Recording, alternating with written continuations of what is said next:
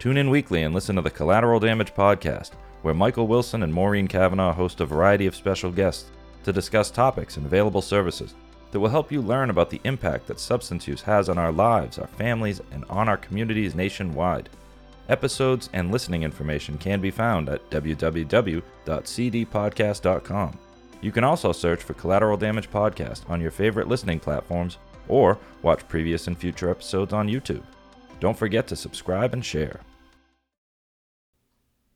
And now, please enjoy part 2 of our special 2-part episode. Yeah. So you're a poet. I'm a poet. You're a poet. Then he knows it.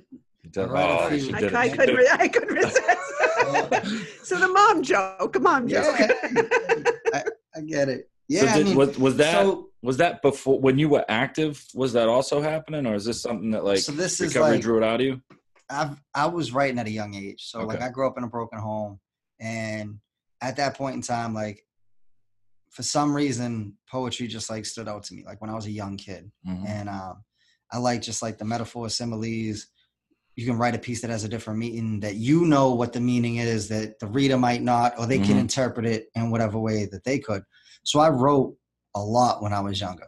And then in the early stages of my addiction, I still wrote.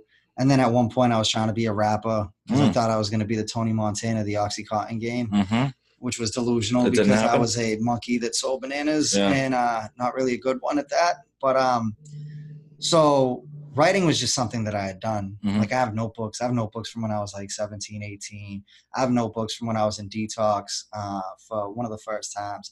And I struggled so bad with calling myself an addict because I was in there for Oxycontin. All these other people were in there for heroin. And I was like, I'm better than you. Yeah. I'm never going to be like you. This just got out of hand. Yeah. I will never be an IV heroin addict. Because that word, Oxycontin, right? The stigma isn't there. It's not as bad of a word. I got my education from my friends that were like, this is like taking a few perks. Oh, it's going to make you feel good. Heroin was the filthy, dirty word. Heroin was for the people who couldn't handle oxygen. Yeah, they couldn't afford it. Couldn't afford it. Yeah, exactly. And I used to say, so I was like, my Oxycontin use got me to do some bad things. And I used to be a stick-up kid. And I used to claim that I would rather rob people, stores, whatever, before I ever did heroin. Right. And obviously that didn't happen. I ended up progressing, whatever. But I still have notebooks from when I was in detox. When I got real bad on the needle, I stopped writing because I was useless. I was pretty useless. On oxys, I still had some energy a little bit. That's true. Once I progressed to heroin, I was just completely useless. I didn't shower. I didn't brush my teeth. I wore the same clothes. I would ruin absolutely every spot that I lived at because I was that couch hopper that at one point, I got into it at a young age. So I still had a large group of people that knew I was struggling, but would still give me the benefit of the doubt. So I'd hop on a couch. All of a sudden needles were being found in the cushion, or they walk in the back. The kid would walk in on me shooting up. So I quickly burnt these bridges until I ended up with no money, no clothes. And, I just hit my bottom, the place where I was just fed up. I was trying to get high to not wake up. And thank God, I shot heroin and not fentanyl, the stuff that's out there today. Because I probably wouldn't be sitting in the seat right now if that's what was going on back then. But for me, when I got clean, I was in this program called the Hamilton House, and you were either paroled to this place or that was your last ditch effort before you went to jail. So there were guys that were 6'5", just did a 10-year bid, coming in the house jacked. Right. And I'm 21. I am 100, I don't know, anywhere from 130 to 150 pounds, soaking wet. All the confidence that the drug gave me, where I thought I was this bad drug dealer, stick-up kid. I had this street rep that I clung to when I was younger, out the window. Because now I'm just this insecure, scared little boy that I don't communicate well. I really, on a personal level, I don't communicate my emotions, what I'm going through, and my struggles. Right. So I couldn't go to the 6'5", monster of a man, being like, buddy, I'm having a bad day. You want to talk about it? I mean, you could. I could have. Yeah. It was probably crippled with fear over things that. And we ended up getting notebooks for a group that we would do. We would do a group every day, 6 to 7. And not that I always paid attention in those groups, but what I did do is I had my notebook and I would just sit down and I started writing again. And it was trash, but it felt good just to get the things out there. Right. And I was in such a bad situation with like my family at the time that it was easy to like apologize to them without actually gaining the courage to like, you know, Dad, I'm sorry I stole this from you, or I lied to you. Mom, I'm sorry that like this had happened, or I, you know, whatever the case is. It was easier for me to put it on a piece of paper and just write it out until I built the confidence to actually do it, or to actually like, you know, eventually like I stopped apologizing because apologies was so empty because they were always attached to some sort of conditions for me. So like I told him like my footwork was going to be my biggest apology. I was going to put the action in. I wasn't going to, you know, try to get out of this or borrow this or lie for that. But like the poetry was really like you could catch me on the train, taking the train to work, and I'd have a notebook with me. Really? Yeah. I actually lost one working in Harvard, and I'm really pissed because I felt like there was some good stuff in there. Not that I have any recollection of what I wrote, but like I would sit at lunch and I would write. Then I would sit on the train and I would write. When I got I got a BlackBerry, which I thought I was like, you know, awesome to have something I could. At the time, you probably were. I felt like it. I felt like it. It was early recovery, and I got this little BlackBerry, so I used to just sit on the train and just write poems. And I've been doing that now, you know, since I got clean, so for 13 years. And it's like a timeline of the struggles. It shows the ebbs and flows of my life. It shows like some of the darkest times, like relationship struggles. And it's not just with recovery. And what's funny, so like poetry springboarded me to get clean and was a huge therapeutic tool. Then I resented being called a recovery poet, even though like the majority of the stuff I wrote was that. But I can write about love, relationships, my kids, just what goes on in the world. I used to hate when people call me a recovery poet. Like resents. They put you in a box. Yeah, they stuck a stereotype on me and they trapped me in this box, and I hated it. And because I would do recovery events, but like, you know, the fellowship for me, it turned into like open mics, performing. So like the creative arts gave me exactly what you got out of the fellowship. I was around creative people. It gave me a spot that I could express myself. I built these connections, and like there's this feeling that I get when I perform a piece on stage that like is a freeing feeling. You know what I mean? Like it helped build up my confidence, my self-esteem. It gave me a voice, a confident one at that. Where like when I was younger, the drugs gave me all the confidence. When I was sniffing OCs, if Mike Tyson wanted to fight, I thought I could take him. Sure. The hottest girl in class, I'm going to go hit on her because like I had that confidence now. The most confidence. The most. Opiates give you the most confidence. So now, you know, going through early recovery in a halfway house, then moving to a sober house, just being around different people like that I, you know, at times I didn't feel comfortable with, just expressing myself, getting into like the scene of Boston's poetry scene. I was never judged for being an addict. And I was kind of like an outcast in the sense of like, there's a different, it's like, there's not many addicts, first off. There's not many people that get on stage and talk about poems where they're shooting heroin and smoking crack and stealing. So that was one, you know. I'm kind of surprised to hear that, I guess. There's been more. Yeah. There's been more in recent time. But when I first. pain and angst. Like exactly. So that's what it is. So a lot of times, like the spots I would go to, I might have been the only white person there. Okay. And there's a lot of like, I forget the acronym, but there's like a lot of lesbians and gays because, again, it's rooted in pain. Right. Like poetry is rooted in pain, and they've had their own struggles trying to find their name, find their place. They've been separated from, you know, certain people who have their beliefs. And like, it was a community that like brought me in and like being around those creative people, it pushed my skill level. Wow. You know what I mean? And ultimately I ended up traveling like the country doing these things. So I'd do the recovery thing. And then like I'd host an open mic. I started hosting hip hop events. Like the arts music scene of Boston really was like, just something that I thrived in, that I enjoyed. I enjoyed connecting with people. I enjoyed hearing somebody's piece and then going home for a couple hours and like, I got to write one better than him. So I'm going to come back and I'm going to crush him in a poetry slam at the Lizard Lounge on a Sunday night. That's awesome. And it was like, it was really just what a way to get pulled into a new community. Yeah. Just feel like you belong again, right? And I didn't know anybody. And I went by myself to most of these things. Like the first time I ever shared on an open mic which we're going to hear some poetry from you later today. Yeah, there's going to be something. But the first time I ever performed, I had a piece of paper in front of my face. I read through the piece of paper into a microphone in front of 4 people. Yeah. Terrified. Absolutely terrified. Shaking. Yeah, the first time I ever like shared it to somebody outside of like the friends that I had. That I used to talk their ear till it bled over like, yo, you got to hear this. Like, I just wrote this nice piece. Tell me what you think.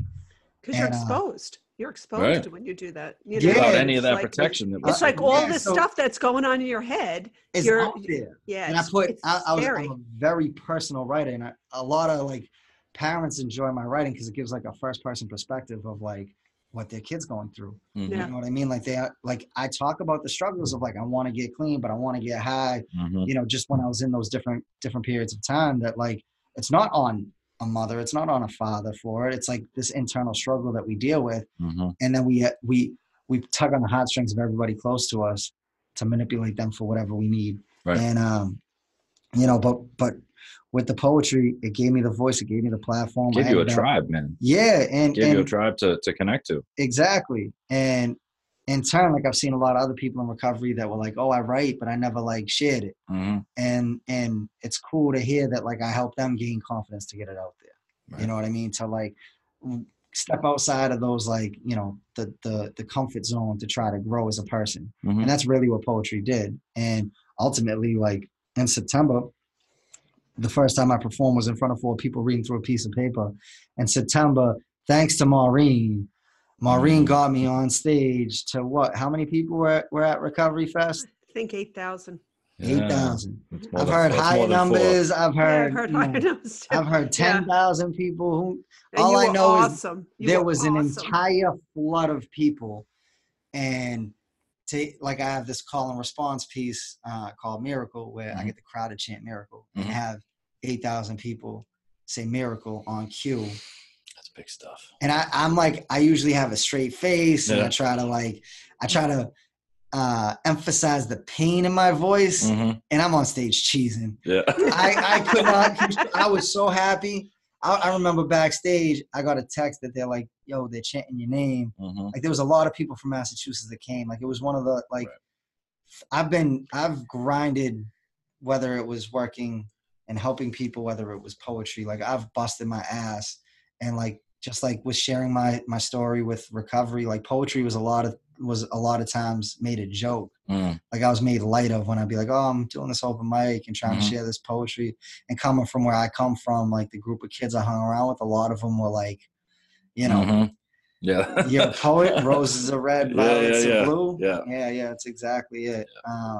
But like they kind of like, you know, took it as a joke. And my father told me it was a waste of time, that I need to just work and work and work. And, you know, some other people that didn't want me sharing. It's hard for people to support the arts. They want to see you make a living, make something of yourself. But the arts is really that's that thing, man. Everybody needs an art. But I'm not where I'm at if it wasn't for the poetry. If it wasn't for poetry, Banyan Treatment Center wouldn't be in Massachusetts. That's your art too? Absolutely. But it stems from like the days of building like a following, to getting people to relate, to putting these words that I write when I'm alone that help me out into the world where other people can relate to them and take it however they want to take it. Right. You know, it's really insane looking back that like I would write, you know, just by myself, whatever I was going through, pain, anger, love, happiness, joy, gratitude, all the things. And like it's gotten me to this point where I'm at today, that like I have a life I never pictured I have. Like I'm beyond grateful. And it stems from like putting the drugs down, getting clean, being in recovery. And a lot of it has to do with like these little words that rhyme that I write. And like I'm beyond blessed. Like I'm beyond blessed to sit here with Maureen, and she's giving me credit when she's the one that puts all the hard work in to help her get started. You know what I mean? Like I just try to support people. You know what I mean? Like I want to see everybody succeed, and I genuinely do. Like even people from my past I had problems with. Like I still want to see them. I still want to see them succeed. Like I like life I took for granted for a long time, and I didn't see like the possibilities that we could have. And I had this like, you know, just this cage type of mentality, this, You can't step outside a certain thing. You can't grow to a certain point. Mm-hmm. And I really believed that was real for a long time. Well, you did live in a box. Yeah. And you lived in a box that had limits. Yeah. And you were never going to get outside of those limits if things stayed the same way. So like you just said, I mean, we talked earlier about who you were, or who I was while we were active. And that's not the same person today. And it's interesting because I know a lot of people who have only met me today. Yeah. You know, like, I mean, and Maureen, you're one of them. You're one of them. Like, you don't know me. You know, I don't know you. When you were active, I kind of do, because I'm pretty sure we did the same stuff. But like, you know, the families and stuff that meet me, they only know this me. Yeah. Do you know what I mean? And so when I talk about the other me, they're like, "Oh, it couldn't have been that bad." I'm like, "No, you just don't really know, though." You know, like that's it. We're well put together these days. Well, we also didn't have Facebook and social media. Like, thank God. Like if we had the technology we had today, I'm pretty sure you'd be able to look back and be like, "Oh, I get it." Yeah. But you know that you're talking about like the kind of person you are today, right? Like you're a good person, you're compassionate, you're empathetic, you have the ability to share, you have the courage to be open about what's happening inside of you. Like that was always who you were. Do you know what I mean? It was dampened by your addiction. It was pushed down deep because you didn't know how to express it, or you didn't know how to be you. And I guess that's the thing with everybody that's out there struggling with addiction, is that they are, for the most part, amazing people, creative people, artistic people, you know, people who, if they were able to get clean, sober, build that foundation, and then start their recovery process, like there's just an amazing person, and they're waiting to be seen and heard and talked to. And some of the most talented people that I've ever come across struggle with substance abuse, struggle with drugs. And you're talking, you know, another thing that correlates to me, like I don't have an education because I was doing oxys and shooting dope.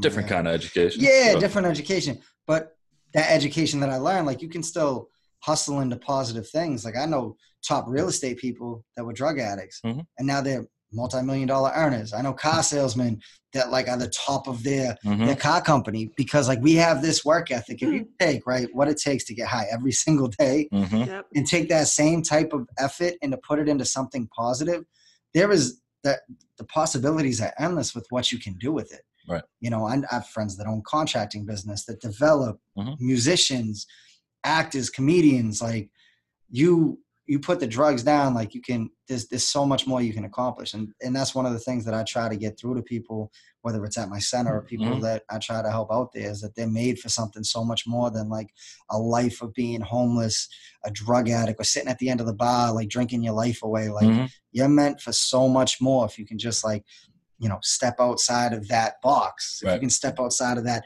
you know, the normalcy that chaos becomes. You know what I mean? Like you literally could be anything in this world. That's very true. You know, I work in a recovery high school, and next year, as part of their classes, I'm putting together like a business development because I see this, and I see it in you guys, of course, and I see it in lots of other people that I know that had a really rough start and turned it around, and it becomes they take all they did to maintain drugs or to sell drugs or to keep from, you know, being sick, that running and put it into business, and they're amazing at what they do. So I want to bring that into school before, and hopefully they don't have to go through all of that. But I see it with a couple of kids that are in there even now, that they're like, they're either going to go really bad or they're going to own their own business and be spectacular. Yeah. And I'd like to have them be spectacular before they have to go through all that. Exactly. They just need an outlet. Yeah. They just need a place. Like they need that tribe thing I was talking about earlier. Like when I got it in the fellowship, you got it from, you know, the poetry environment and all those other people where you shared pain. And, you know, as parents and families, you get it from support groups and stuff like that. You get to tribe up. And when you do that and you realize you're not alone in this thing, and all of a sudden you start to just focus your efforts. It's incredible. I mean, people are capable of amazing things. Right. And not everybody needs to go to, you know, Harvard to do that. No. Right? I didn't go to Harvard. No. And I mean, you're two of the smartest guys I know. It just, it's not the same for everybody, you know? And I mean, not everybody needs to do that. Yeah. No. You just need to bring what you got to the table. Let's hear some poetry. Poetry. I noticed Mike's not like Russian. I sat with Mike last week. I'm gonna do a read through a piece of paper to two people. Hey, that's all it is, man. But I sat with you last week, and you told me that you had some poetry, And then you're like, oh, if you come on the podcast, I'll share it. I'm like, all right, I'll be there Monday. Okay, put me Let's right get out this. there. Let's get this going right away. Yeah. Well, I've So seen a I'll be little. in- He sent me a little of it once, and it's good. Uh-huh. Oh, I bet. Yeah. So, And that- I haven't so read it. this though. is the thing. Like at my center, I do like a poetry group, Okay. and everybody's like, oh no, like it's poetry, whatever. And then you hear the things that they write. Yeah. It's incredible. Right. Like it is absolutely insane how talented people are, but they just they haven't even explored it to the point. I have a folder with just poems of like former clients, or I'll group them up and make them all write together. Okay. And like there's just like absolutely amazing things. And it's one of those forms of art that I feel like a lot of people will do, will write, not necessarily share it though. They'll keep little, maybe here and there they'll write a poem or something like that. For me, it's always in like the most excruciating pain that I'm going through is when like the best. My hands are sweating. I haven't even done anything. Yeah, I'm just sitting in my thoughts right now thinking about this. My hands are sweating. Do you want to go first? Do you want me to do something? I'll just do one. That's fine. I'll just do the thing. Okay. Let's see. How about all right, this one's called A Prayer. All right. Let's see if I'm in the right spot here. So it says, why can't I see what I was meant to be? Why won't you say why you made me this way? If you wouldn't answer for someone with cancer, why would you listen to me? Help me be what I know I can be. Where are you now? What color is that cow? What number am I thinking? What soda am I drinking? I'm so full of doubt what you're all about. I can't understand why you don't lay a hand on someone like me to help me see and guide me through life, provide kids and a wife. It's so hard alone. Show me a sign. Oh, you need a hand? Here, take mine. That's what I hear when I'm so full of fear. The voice isn't yours, burns and abhors. My mind and my soul tell me it's wrong, but my heart is torn and I hear this song. I follow his lead, but I beg and I bleed. I can't stand the pain. This life is insane. So please come and save me from you know who. I can't do it alone, not without you. I need you so bad for a life I never had. So come into my heart and take over your part. Give me the life I deserve. Amen. Get it. One down. One down. First time ever. Boom. You did Putting it out there. I felt weird. It gets easier. It does get easier. Yeah. That's awesome. Yeah, no, that was Thank really you. good. Thank you. All right. Want one more? Yes. One more, and then I want to hear one of yours too. So this one is called Better Off Alone. I can't stand the pain. My mind feels like pudding. I'm lost in the rain and I'm losing my footing. The ground's coming loose under my feet. My flagrant drug use pulling me down deep. 6 feet away from my family and friends, not even for fun, just a means to an end. No reason why I cheat and I lie, just the way life is when you're ready to die. Nothing feels good unless you're high. Feels like no one cares and you don't know why. Every day feels the same when you're lost in the game, the struggle to get high and not ruin your name. Everyone you know can see it but you, the pain and the struggle that you're going through. They all want to help pull you out of your hole, but your mind feels like mud and your heart is like coal. Feelings feel fake, but they won't go away. They keep building up for that one special day when you're all out of drugs and you're looking for hugs, and the people you've ignored have all turned away. You can't understand why no one takes your hand. They've all disappeared just as you feared. So why not get high, create a new lie? You don't need them anyway. You can make it another day.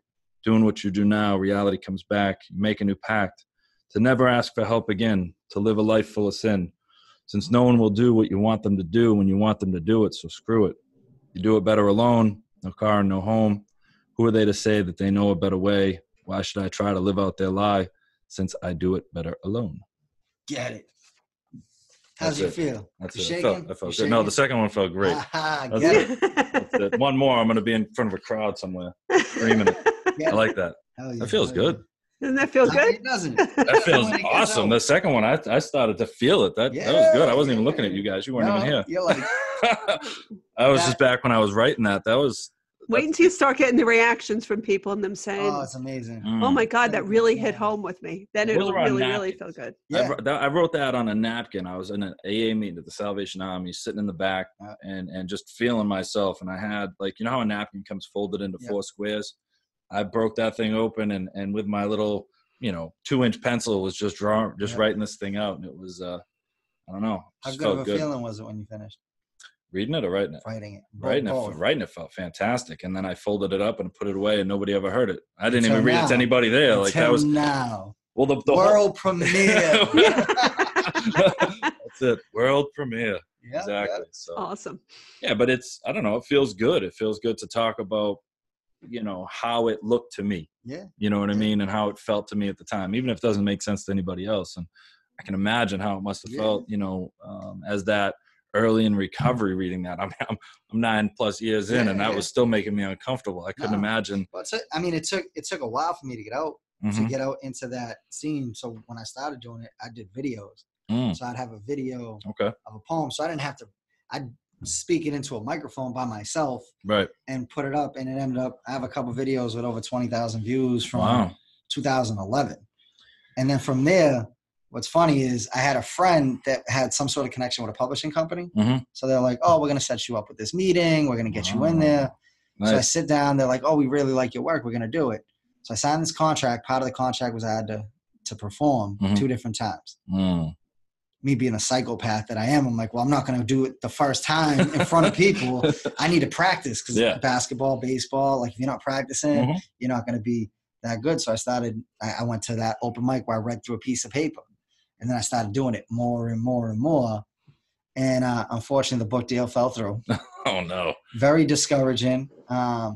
They kept me on the shelf for a while. And when I was getting high, right, I'll tell you a story. I smoked crack with this girl that swore to God she did a duet with Celine Dion. Okay. We're in the Mystic Project's hallway smoking crack, and you didn't sing with Celine Dion, lady. Like, you're high, right? And like I shot dope with this kid who swore to God he was signed to Eminem's record label. We were in an abandoned building in Cambridge, and the basement floor shooting heroin, and he signed to a rap deal. Not happy. No. So here I am, clean, at open mics, talking about how I got this book deal, and then I was supposed to be on CNN at one point. That I recorded a poem and gave all the rights to the poem to CNN. I signed all these documents. It was this guy that interviewed me for a radio station in Florida was supposed to have intro music. So he, instead of intro music, he wanted my poem. Thing never aired. So here I am at these open mics. I'm starting to catch a little like following. And I got really discouraged and was ready to quit. The stories. These stories. And fortunately, like one of my best friends believed in me when I was ready to quit, told me he refused to let me quit. And that's how I put The Shadow of an Attic out. Nice. He loaned me some money to get the first 500 copies. Sold 500 copies. Yep. Bought more, sold more, and here I am drug dealing books, meeting people for $15, sliding it out the window. But it was cool. I got you, bro. Yeah, but what was cool about that is I got to meet these people that follow me from all over the state that just like they saw my work on Facebook. So I actually had the person interaction. Got to give them the book. And then I also included, there's a page in it dedicated to like people that were lost. And the book was finalized in like 2012. So like I had fans that just like sent people or like friends that would give me names of people that passed away. And literature, I feel like lasts forever. So, it's like a little token of gratitude to the people that support me. Can people still buy it? Yeah. Where's it available? You got to reach out to my Facebook page right now. You can get the ebook on like iTunes, Amazon, and stuff like that. But any resale copy is ridiculous. I'm not charging $60 for a beat up book, but I guess people are finding them on eBay for like a lot higher. It's $15 if I meet you for it. Right. It's $20 if I got to mail it to you. Fair. But if you just look up Matt Ganem the Poet, shoot me a direct message. I can make the arrangements to ship them out. And I try to donate a bunch of them. I've sent them to treatment centers. I have funny stories of like dropping people off to detox. I was at High Point and one of the therapists came out and she had printed out copies of my poems. And she's talking to me, wishing me good luck as I go into detox. Yeah. Right. As I'm with somebody, I'm bringing, I'm like, oh yeah. She's like, oh, you ever heard of this kid, Matt Ganem? I'm like, oh yeah. What do you think of him? Yeah. Oh, his poetry's phenomenal. I just did a group on it. Oh, yeah. That's great. That was me. You want some more books? I got them in the car. And that's huge. It's just cool. I've moments like that have been pretty cool. That's awesome, man. You want me to share a couple pieces? Have you ever heard anything? I have not yet. I have not. No, this is all fresh for me too. Good. Oh, really? Oh, wow. I'll share the broken system. So when the bridge was closed down, and we saw the increase in overdoses since that time, I ended up writing this rant. And I was given the 2015 Recovery Advocate of the Year Award in Massachusetts. Wow. And I'm pretty sure it stems a lot from this poem. Okay. Charlie Baker was doing his little town hall listening parties or whatever. So at the State House, and I was just going to tell my story or what I saw, like the gaps in treatment where like, I feel like we have enough detox beds, CSS and halfway houses for longer treatment and guarantee a longer stay in the short term. But, advocacy nonsense. Something pissed me off during that. So I decided, you know what? I'm going to do the broken system in front of 700 people. And they're staring Charlie Baker down into his soul. Yeah. Knowing that if I screw up, I'm probably never, ever performing ever again. I'm going to walk out tucked tail, which it happens from time to time. I have a brain fart and forget words. I might forget this poem right now. But I did it. And after it, I said, we are worth it. And everybody went absolutely crazy. Wow. And that must have been nice. Yeah, it was a cool feeling. And this is it was a poem that I did at Recovery Fest too. Okay. That it's just a rant. Really, I've ran a lot. And this is one of the forms. But when I got high, it was to escape the pain of hurting. Explaining the addiction to a normal person is like a woman with no kids explaining the pain of birth. Let me break it down to you. These 4 to 5 day spin washes aren't working. We need to scrap the Massachusetts model of treatment and come up with a better version. Because these suits and ties would rather close their curtains, ignoring the state's overdose rate is continuously surging. These politicians must be living in a fairy tale. At times trying to get into a detox like a dog chasing its own tail. The system is set up for us to fail to the point. Sometimes it's easier to go detox in jail. Call the programs up to here. We got no beds. Then when you do get into detox, they load you up with enough meds until the entire unit looks like a night of the living dead. A 4 to 5 day escape from the day-to-day. A safe place to stay. But there's no beds in aftercare programs, so the decision gets made to hand you a list and send you on your way. Back to the same old same. Those 4 days, it's going to fix the years of pain, years of strain, years of sniffing pills to push your poison in your veins. Addiction's like a ball and chain, a slave whenever it calls your name, weighing yourself down till they bury you in the grave. And then when you do hit the streets, further treatment is just out of reach. So you keep a dirty urine instead of being clean. Recovery's only seen in the better parts of your dreams, living the nightmare, transforming into a fiend. And there's not a soul alive that can hear you scream. But you know what you need. Even though the sickness got a trick up its sleeve, it starts whispering in your ear till you start to believe that you got a grip. You can handle your disease till I find your buddy dead with an empty IV. Another number, another statistic added to thousands this year. One thing remains clear as I bury more and more of my peers than most people out there don't really care until it's one of their loved ones added to the prayers. A Facebook wall covered with love. Rants and raves about how we all hate this drug. I think it's getting a little too overcrowded up above. Heaven needs to start taking my people. The origins of this epidemic is see-through. Pharmaceutical companies gave birth to a generation addicted to the needle. Legal drug dealing doctors influenced by money as pure evil. Flood the streets with painkillers, then you pull them off the market. To make it easier to transition into heroin when the withdrawals hit the hardest. I don't even think we face the worst part of it. I sit here with a heavy soul, broken-hearted, praying for the daily departed and those that are lost will find their light inside of the darkness, coming out clean on the other side. I want to spark a rallying cry that might save a few lives. Every day another angel flies while an entire community mourns while saying their goodbyes. All I can do is try to prove to you that it's worth staying alive. God, I didn't have to follow it. That's why I offered. Thank you for that. Thank you for that. That was great. So that was right to that was to everybody at the State House. That was that's like one of my favorite pieces just because it goes, it's a lot of politicians will use the recovery thing as like a springboard to try to make it like they're gonna make some change. And unfortunately Charlie Baker had all these things, and the first thing he did, and you know what the first act he did when he stepped into office? I do not. Cut substance abuse funding. Ouch. After he did a whole tour of it. And I'm not going to go into a rant on political things, but he's not the only, there's other people that will emphasize addiction, treatment, and then all of a sudden on the back burner once they get elected. Right. And again, who speaks up? We're a community that doesn't really have a voice. And even if you look at like public detox workers, program workers, they can't speak. They have like a muzzle over their mouth because their job is at stake because they're publicly funded. So like they can't push against the system. Even a lot of nonprofits. They're getting state funded because they're afraid they're going to get their funding cut. Exactly. So it's like, for me, not the poem and what it symbolizes, but like in that period of time, there was a bunch of like different hearings at the State House that I would go to and go on like these crazy rants to state reps. I did one where I think the rep was, is there a rep for Beverly Salem? A female? Do you know? I forget the girl's name. Lovely. Maybe. Joan Lovely. Hey, yeah. in 15 minutes, we came up a list with like 50 people, right? Wow. And again, why I say heroin addict is that effect. Mm-hmm. I read off the 50 names one by one at a hearing of people that me and the 3 people I was with came up with in like 15 minutes before I went up to speak. Wow. And then I was like, how would you feel like if your son was on that list, if your daughter was on that list? Yet we're consistently put on the back burner.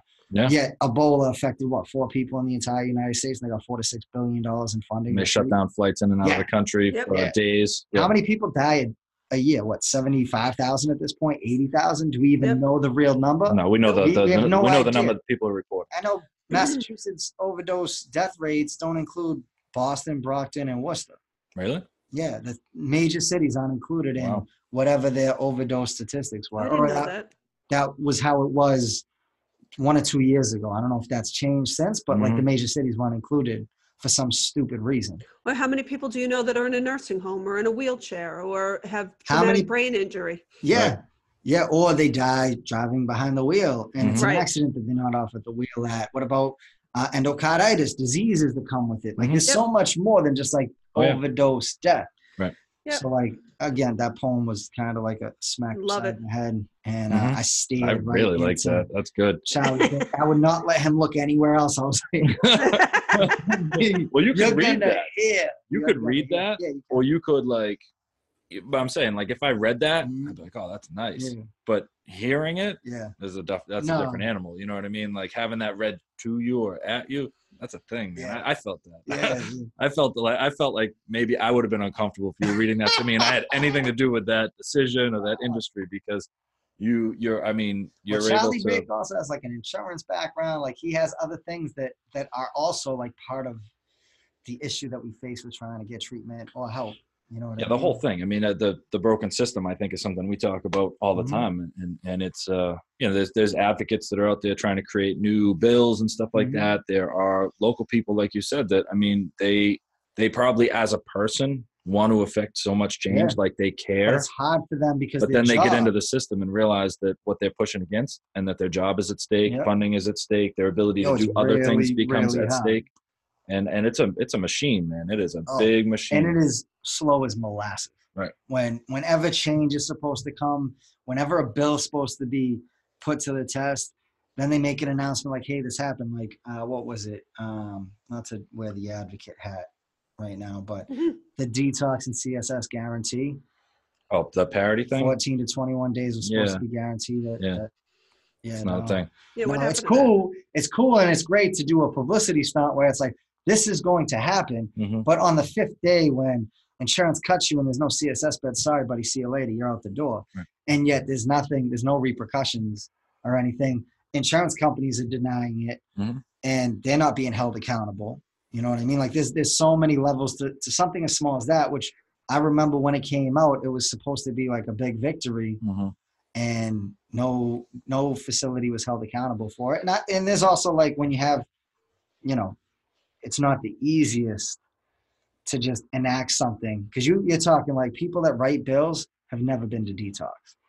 Like they are trying to dictate things that they have absolutely no clue about. Yeah. And you can take a couple of like select people and try to get there, but like you don't have that in depth that like somebody who's gone through the system, somebody who works like. It was always an issue with me. Like, why wouldn't you pull somebody from Boston Cab that sees the ugliness of it and that sees the problems of like what's going on there to try to like fix it or do something to make a change that's going to benefit. And I've even tried to break down like the financial aspect of it. How many detoxes did you go to? 15. Yeah. I went to a crazy amount in a short amount of time. And if we guarantee, or if we came up with enough treatment in the beginning, right, where they got 6-9 months, right, financially, you know how much it costs to send somebody to 6 detoxes in a month, every single month without further care.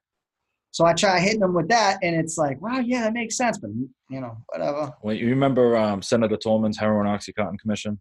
Yeah, it was like 8 or 9 years ago, whatever. I went to the State House and I testified at that, and I was one of the last people to get to speak, and it was all the insurance companies got to speak first, and they were all talking about how their policies and why they bill what they bill and why they reimburse what they do and why they only want so many days. And it just kept going and going and going. I was one of the last people to come up. And that's what I came up with. And I came up and I'm like, listen, man, I was like, I'm just a junkie. Sorry. I called myself that, but it was true. I was like, I'm just this and I'm just this person. Right. And I'm like, and I get it. I go into detox and it's like, the question is, how little can we give this person that maybe they'll get well? I said, however, if I was a doctor and I had a license that you could hold over my head, there'd be a mandatory 90 days of treatment as well as a ton of follow-up to make sure I get well so that I can get back to my job. I'm like, so what you're saying is that I'm less valuable and that my recovery doesn't matter. And I was like, it hurts. It hurts that you won't invest in my recovery and that your goal every day, every 3 to 5 days is to reevaluate my treatment and see if you can get rid of me. So how much when money, can we get rid of him? How much money would you save if in the beginning you just gave that length of treatment that's needed, whatever point that we can come up with? Because I don't believe any treatment center statistic of success rate. I only believe that the longer you stay in treatment, whether you're at the Salvation Army or the Ritz-Carlton of rehabs, the longer you stick out a treatment plan, the better chance of success you have. That's the answer. That right there. And then on top of it, financially, how much does detox cost that you're paying over and over and over again, yet not granting that middle ground, right? And then you get into the middle ground. Well, how often are they getting cut, or you're not giving them as many chances, right? Compared to, hey, you're a heroin addict right now. The best possible plan for you would be a detox, a CSS, a halfway house, a detox, a 30-day program, extended IOP, recovery coach, all these things. As much as we can come up with. As much as possible in the initial stage, they'll be saving so much money on the back end. Right. Well, instead, it's a quick fix. Well, countrywide, statewide, for every person that gets well and then comes back into the community, they're business owners, they're taxpayers, they're contributing members of society. Do you know what I mean? Like they're not a burden to the community anymore. They're actually adding to it. So I mean, if we're investing in people to get them well, and then they come back into our states, cities, and communities, then they're contributing even more so to it. Yeah, you could perpetuate wellness. Imagine that. Oh my God. Well, that's not a priority. That's not a priority. And that's why we all have to speak out. That's why parents have to continue to speak out, whether they're, we have a lot of parents that are talking that have lost children. And that's amazing that these people continue to the courage it takes to get to go through that traumatizing. But we have to have people that have children that are going through it and loved ones that are going through it and those that recover. We have to continue to speak out because that's where our power is in trying to affect change by telling people our stories. And we can't leave it. The burden can't all be on the people that are going through it or the people that have lost children. It has to be other parents and other loved ones speaking out that have seen this process. It's funny. It's not funny, and it's going to sound terrible, and I hate to even bring this stuff up, but the people who are making decisions about what we need for treatment, it's kind of like some of the other stuff that you might be seeing in the news today about big rooms full of men making decisions about what women can do with their body and stuff. 100%. I'm like, I get it, but maybe you're not the people to make those decisions. And that's not the room full of people that should be making that decision. I feel the same way about my recovery. I feel the same way about folks like this, is that, I don't know who in an insurance company actually cares about the people they're insuring. Maybe somebody does. Maybe they do. I don't know. But all I know is that I don't believe the disembodied insurance company with a psychiatrist over a phone should be making decisions about how someone's treatment experience is going. And do you know how many insurance companies have been found to not have a doctor making the medical decisions, that they have somebody paid at a lesser rate, though there's a license for it? Somebody is a consultant, right? But they have somebody paid at a much less rate that's just going over keywords and that's making that decision. I've also heard that if you call that insurance company up and you call to get the tape on who go over it, who actually went over it, that they ended up getting caught up in the fact that they had somebody trying to scam the system. Like if we do insurance scam, we're going to federal prison. Well, it's funny how that works. It doesn't sound very ethical that the same company that's paying also has somebody assessing your treatment to determine if they should continue paying. Like I think it should be the programs get to determine whether or not you should pay. But anyway, that's another podcast. You know, eventually That's a whole nother what will podcast. happen hours about that stuff is the insurance companies will look at their return on investment, right? So they'll see that this is not working. But meanwhile, hundreds of thousands of people will die.